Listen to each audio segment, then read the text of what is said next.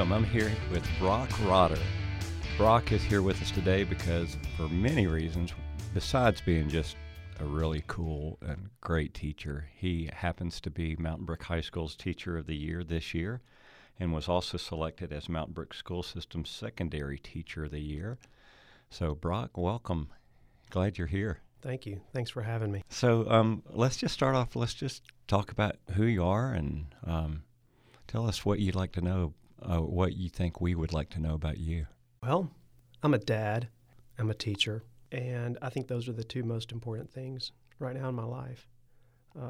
Aside from some of my hobbies, photography, as you saw, I just took a picture of you with my phone, but and some outdoor adventures. I was born in Israel, and so at the age of 4, I came here with my parents, and that's my real short story, I guess, as to who I am. So you move here at 4 to the United States. Right. I guess you go to elementary school and maybe a junior high or middle school, high school. Where did you end up going to college? Auburn. Okay. Yeah. I didn't know that about you. Yeah. I went to Auburn, got secondary education degree in English and history. They were doing double majors at the time, and I don't know if they still do that or not. Actually, I didn't start in the education field. I was a computer engineer. Oh, really? I went into computer engineering because I love computers. I've been working with computers ever since I was little. Yeah. And I think I wasn't too far into the program when I started reading about the co-op program, what I'd be doing in the internship as an engineer. And I thought, I don't know if I really want to do that all my life. I love tinkering with computers. Actually, I just built a computer in the past few years for our house, but I thought at the time I want to do something to give something back. And I fell into education. Really? I went from math and science. That was my strength, coming out of high school and going into Auburn, math and science. And I guess I thought two things. I thought I want to give something back, and I want to be a little more well-rounded. So English and history. Yeah. That's a great path. Yeah. So was that in your freshman year of college, or was that more your junior year? Where was that? I think it was somewhere between freshman and sophomore year. It was early. Yeah. When I figured it out. Luckily. Yeah. Otherwise, I would have wasted a lot of time and money. But I remember calling home, and it's good to have feedback, especially from parents. And I had 2 parents who gave me 2 completely different forms of feedback. So tell me about that. I called my mom. I don't remember who I called first. I have to think about that. She said, "Brock, you're not going to make any money going into education." Well, she told the truth. I said, that's right, but I just feel like that's the right thing to do. She said, "Okay." Hang up, call Dad, and I was expecting the same thing. Yeah. Because my they got a strong business background. He said, "Brock, do whatever makes you happy." Really? I said, "Okay." Thank you. That was a short conversation. That was a short conversation. Yeah. He's always been like that too. Really? I've had 2 different, and it's kind of ironic if you knew my parents, getting that kind of advice from my dad versus my mom. But it was these are 2 great things to think about. Yeah. Money and happiness. Right. And how they sometimes conflict. Huh. That's how I got into education. So you got your, I guess, a double certificate? In English and history. And so what did you do right out of Auburn? I came back to Hoover, and I waited tables for a while substituting, and mostly in Hoover. And I think I got a permanent sub job at it used to be the alternative school, and I fell in love with it. It's kind of odd, but I just really loved working in small environments, helping kids who really needed the extra help, if you know what I mean. Yeah, so let's stop there for a second sure. because your story is similar to mine in that I didn't start into education. And I still can remember that first time I went into the classroom and I started helping students. And I literally walked out of the classroom and shut the door and said, I can't believe they pay me to do this. I was so excited about that. So was there a moment for you where you finally got your hands dirty and you went, oh my goodness, this is everything and more, or whatever the response was? I think I remember that moment. It was sitting at a table like this with a student. I don't remember what grade he was in. He was a high school student, and helping him out with math. It wasn't our meeting was not just about math. It wasn't just about content. Mm-hmm. And I think that's kind of what has been the theme all along for me. If I really start digging, it's not just about the content. I think we started this meeting, he needed help, and we just chatted and kind of hung out for a couple minutes because he didn't know who I was and I didn't know who he was. And then we got into the math and we clicked and he got it and he wanted me to come back the next day. Huh. And I think that's when I realized, kind of like when you walked out the door, I think that's what happened to me. Yeah. And luckily that next year they hired me because they created Crossroads School from the alternative school. So it was that first year. And I was part of that program, and I loved it. Okay, so I'm going to kind of go down the road just a little bit. Sure. And just ask you kind of a overreaching question. And that is, when you get into education, you kind of have these ideals. This is what's going to happen. And then you get into it about 5 years, and they might match and they might not. So tell me, what was the biggest surprise or kind of aha about teaching for you in those early years based on what you thought teaching was going to be and what it actually became for you? I remember saying, one of my professors at Auburn asked me, he was one of my social studies methods professor. He said, why do you want, he was asking the class, why do you want to be a teacher? My response was immediate. I want to save the world. I'm still trying. Yeah.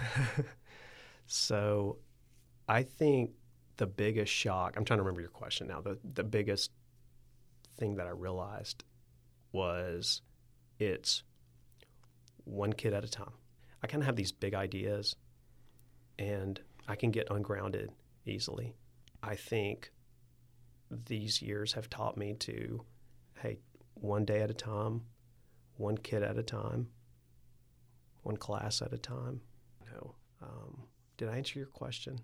It doesn't really matter because it was a great answer, whatever the question was. I just think college didn't prepare me for the reality of the day in, day out life of a teacher. It's kind of good, though, that in college you have this vision. You have these visions of these grand goals that you want to do in the classroom. But once you spend time in the classroom with these students, you realize, okay, this is reality. So you have to kind of change your methods. Right. It's funny, approach. Isn't it interesting that, usually, especially in secondary, people get into secondary for a couple reasons. It seems like one is because they love high school students. And two is they generally love their content. Were you like that, or was where would you be in the spectrum there? Where would you be? That's a really good question. I don't know. I think I've changed. I think for me, it's not content anymore. It's what really makes my day, what really motivates me are the students. And I can go to all different kinds of places right now to elaborate. But I think that's what energizes me. That's what keeps me going. It's not, okay, I've got to go teach supply and demand. It's, all right, here's my crew for second period. This is what it's going to be like. It's going to be fun, crazy, or sleepy, or whatever it is. It's just the energy. It could be supply and demand, or it could be literature, or it could be math. I don't know if it's content. I think it's just the kids. If I change gears just a little bit, let's talk about teaching style. So obviously, just from our conversation, you're very relational, and that individual students matter. But stylistically, how would you kind of explain what you do in the classroom? I try to give them real-world problems to solve, and that's new. And by new, I mean past few years. I started this problem-based learning project, and I got it from Buck Institute for Education. Luckily, they had a wealth of programs for government and economics, and that changed everything, I think, for me.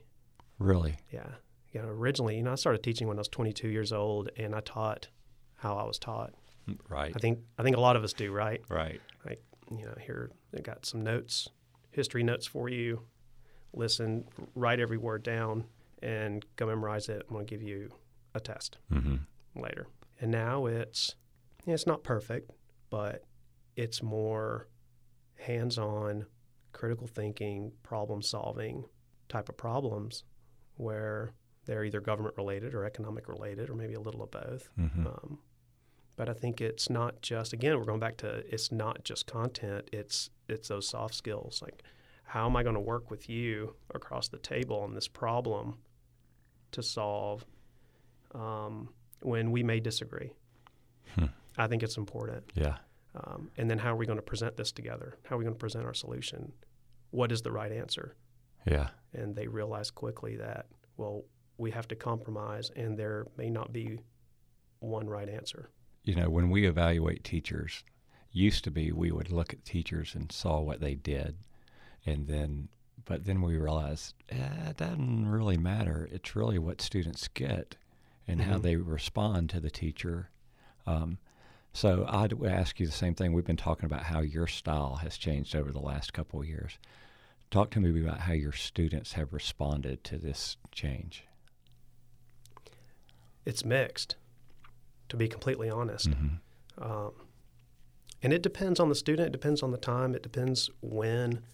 But the mixture is some students want to be told what to know, and then the other half enjoy the process of trying to figure things out on their own to a certain extent, kind of self-discovery. Right. So it's a mixture. And then these same students who may love solving the problem today, in a couple of weeks, they might get tired of it, and vice versa. So, and they just want a vocabulary quiz. Exactly. And so I realize that, and so I try to do both, or as much as I can, throughout the year, because I can relate. Yeah. There are days where just tell me. Yeah. What I need to do, and then there are days where hey, leave me alone. Let me figure this out. Right. Let me think about it. Let me figure it out. Yeah, that's real life, isn't it? Because I think so. I remember, I still deal with people that I consider mentors of mine, and I'll go and talk to them, and I'll say, hey, help me through this problem. And they'll start asking me a bunch of questions, and I'll look at them, and I'll say, can we just stop this? Just tell me what you would do. That's all I really want. Just tell me what you would do. Yeah. Right. Well, that's good stuff. I was my next question was going to be, what do you love most about teaching? But I think you've already answered that. It's your students and individual situations and relationships with people, and going deeper and thinking about, well, here I am, I'm answering the question that I'm answering for you, but here, I'll hand it off to you, and you can finish that. Which part? I missed it. Just what you love most about teaching. Oh, okay. Because when you started saying that, I started thinking about the other question that you asked about secondary students, high school students, and I was thinking this morning, it's like, how is it, I was walking out the door with my 4-year-old, how is it that I can get 90 teenagers to do almost all the things that I asked them to do in the classroom, but I can't get my 4-year-old out the door on time so I could be here early enough to meet you? That's a universal question right there. It's like one 4-year-old, I can't get her out the door. See, I lost. I'm all over the place. Yeah. What you love most about teaching? It's never a dull day. It's never a dull day. It's these kids. The kids keep you moving, keep you thinking. That's it. It's the people. Huh. I think is what it is. And I realized that. I spent a lot of years teaching at-risk, disadvantaged students. And I thought coming to Mountain Brook, I'd be able to work more on the content, my skills as a teacher of content. And I think that's not what happened at all. I did. I worked on content a lot, and I got bogged down in it. But slowly I started realizing it really isn't that. It's still the kids, because it doesn't matter how much I know. If I don't have a good relationship with you, you're not going to give me your best. You're not going to listen. You know what I mean? Yeah. That's what it's about. Huh. I was thinking content is not king. Right. Relationships rule. I can use that as a tagline. Yeah. We're gonna type that up. Okay. That's going to be your present for being on our podcast. We're gonna put it in a frame, put it in your room. Yeah. I'd be remiss if I didn't ask you a Mountain Brook question, since it's a Mountain Brook podcast. Sure. So talk to me about just your experience with Mountain Brook school system, and has it helped you grow professionally and personally? Or the first thing that comes to mind is, and I tell everybody this, that I have never been treated more like a professional. This place blew my mind. Since day one, before anyone knew me at Mountain Brook, you treated me like a professional. And that goes so far. So why is that important? I mean, when people think of teachers, they think they go into a classroom, they have 25 kids, 30 kids. You sit down, you open the book, and you talk about what the content is. Well, it makes me feel like you trust me. If you treat me like a professional, I feel like you trust me. And that can do a bunch of things. For me, what it does, it allows me to take risks.